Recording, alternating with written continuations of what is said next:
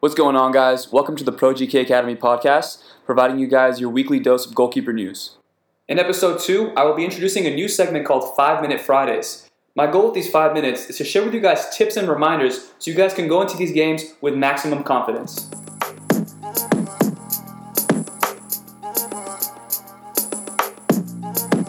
Days pass, they pass, outlast, sweet last, forever now.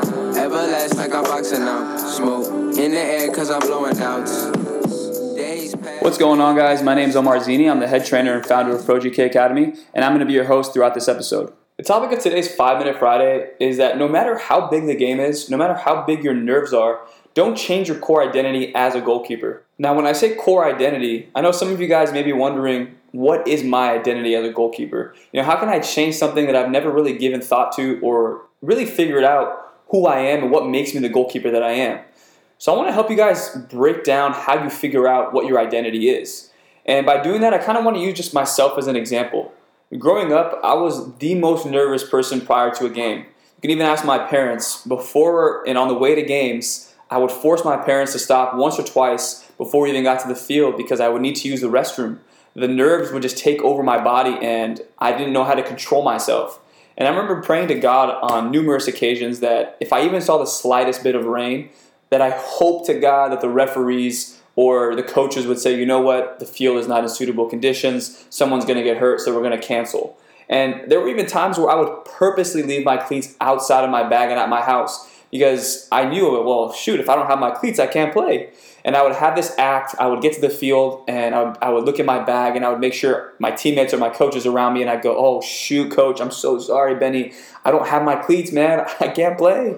And then if it wasn't for my buddy Christian, his uncle, who always had the same shoe as me and had the same size, always offering to give it to me, I would have gotten away with it. But I kind of, in hindsight, thank God that he was there and forced me to play. Because I realized that to kind of get over this nervousness and to get over the anxiousness before games, you had to attack it head on.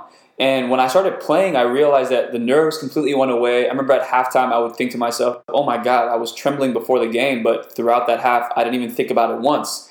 And I started playing like myself, my personality began to show, and I would play with much more confidence. And so I started to understand myself a little bit more and what makes me nervous. And that was not really understanding the importance of preparation on the mind and what it can do to your confidence. Like I said in the first episode, I started manipulating my mind and manipulating the situation in my favor.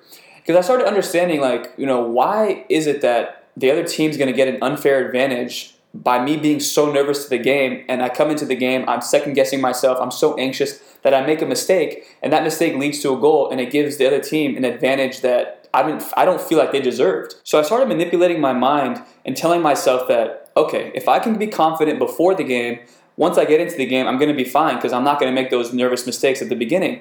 So I started preparing and I started reading more. My dad was super big on Tiger Woods back then, and Tiger Woods always talked about his preparation prior to his games, his rounds. And so my dad said, okay, look, when you get out to the field, you need to understand what you need and what routine you're going to have in the week prior to the game as well as on game day so that when you get to the game, you're not going to be nervous at all. So I talked to my goalkeeper coach back then, and we realized, okay, I need 2 or 3 good sessions, a bunch of shots, and some good fitness stuff prior to the game so that I know that I prepared well throughout the week. And coming into that Saturday game, my mind's at ease because I worked as hard as I could. I did my routine. I did what I needed to do. So now that I found my core identity and my identity as a goalkeeper, I'm not going to be nervous because once I step onto that field, I've prepared all I can. And to relate it to a real-life situation, it's like having an exam on Friday and you spent the whole week studying, you get yourself prepared, you're going to walk into that room with confidence, you're going to be ready for anything the teacher throws at you. However, if you don't study, you're going to walk in being nervous, anxious, not know exactly what's going to be on the test, and you're probably going to fail. So that famous quote is, failing to prepare is preparing to fail.